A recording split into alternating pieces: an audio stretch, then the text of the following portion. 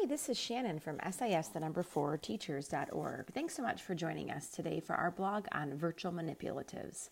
Doesn't the sound of that just sound amazing? Having virtual manipulatives at your fingertips, especially considering where we are today in education, with face-to-face, hybrid, or even in class.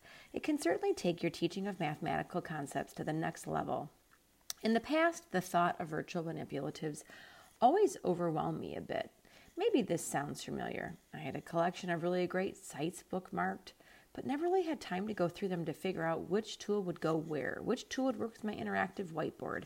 Would I be able to interact really with students with this? Would students actually be able to use it? And then I would try to do some of the tools on my Mac computer, and it would say something like I needed to download a plugin, and then I just honestly gave up. I always said, I'll come back to this some other time. I always told that to myself. And here we are to fast forward in 2020, and we're literally hanging on by a thread in the education world. We're grasping at every possible resource available to help kids learn. It's time to take another look at virtual manipulatives.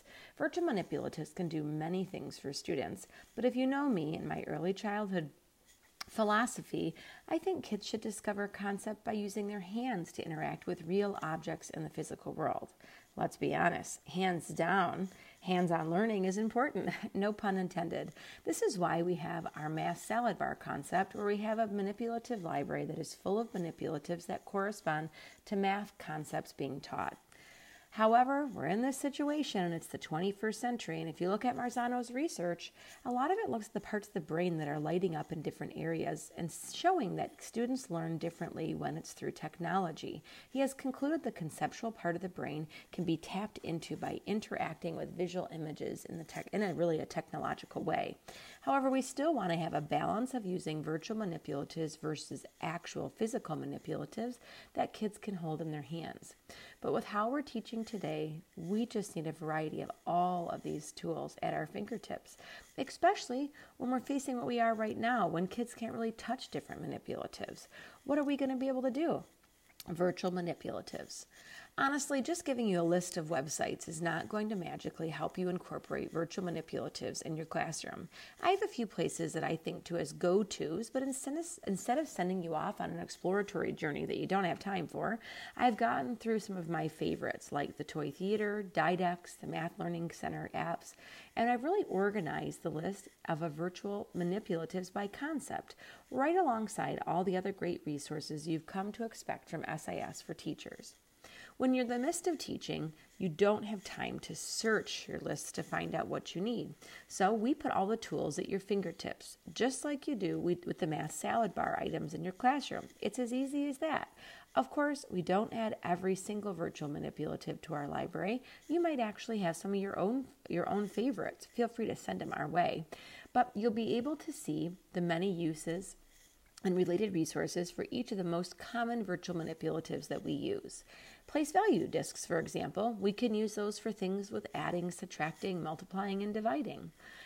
If you want to have place value strips to teach place value, obviously, but you also can use the place value strips for addition with partial sums, and how we show it with doing subtraction with T-pops, with coordinating the place value discs with the place value strips. As you look through virtual manipulatives, don't miss one of my favorite parts of the new website is that you can search by grade level. Sure. By concept. Sure. Maybe you're looking at teaching numeracy. Let's click on the numeracy icon so I can pull up the 5 and 10 frames. Click the icon so you can get to the resource page. And there you can download related PDFs, see related videos and products. You almost have your own private guide to use the virtual manipulatives.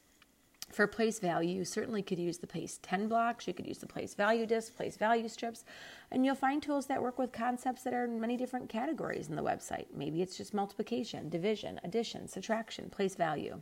For numeracy, the Reckon Rec, the Abacus, the 5 frame, the 10 frame, I even love this multiple 10 frame, are all great uses of tools.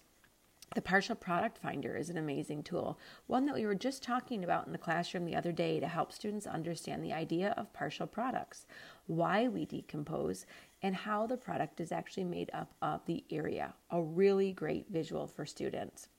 Students who are working with multiplicative comparison problems, they might need 1-inch square tiles. You can put the image up and have them be able to think about how they would do it. Students can do it at home while doing their work to grasp the idea with manipulatives.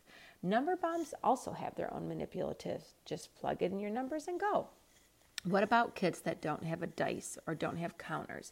I love the dice tool that I've included in the list because you can play with 2 or however many you need. There's also 6 and 10-sided dice. You could do different types of dice to help you play the game or interact with math concepts.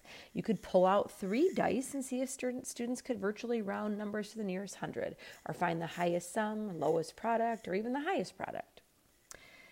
Distributing virtual manipulatives. Our teachers put together virtual math salad bar for her students really online. We kind of took this idea of her creating a Bitmoji virtual classroom and put in the links for the manipulatives on a shelf. Of course, you could also post a direct link to the manipulatives in your Google Classroom. You can select different types of manipulatives that you would want your kids to use based on what you're teaching and put it in the Google Classroom in the hyperlink. I think this is a great way to help students be able to access manipulatives when maybe they can't really get it in person. You have to check out one of our free downloads that we created for you with a Bitmoji kind of virtual classroom with a shelf with manipulatives that are set to go. Feel free to make a copy of this and use it in your classroom.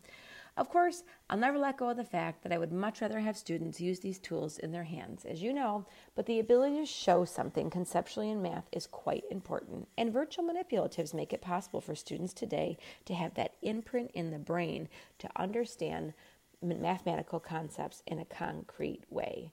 I can't wait to hear how you're using virtual manipulatives in your classroom. Thanks so much for joining us.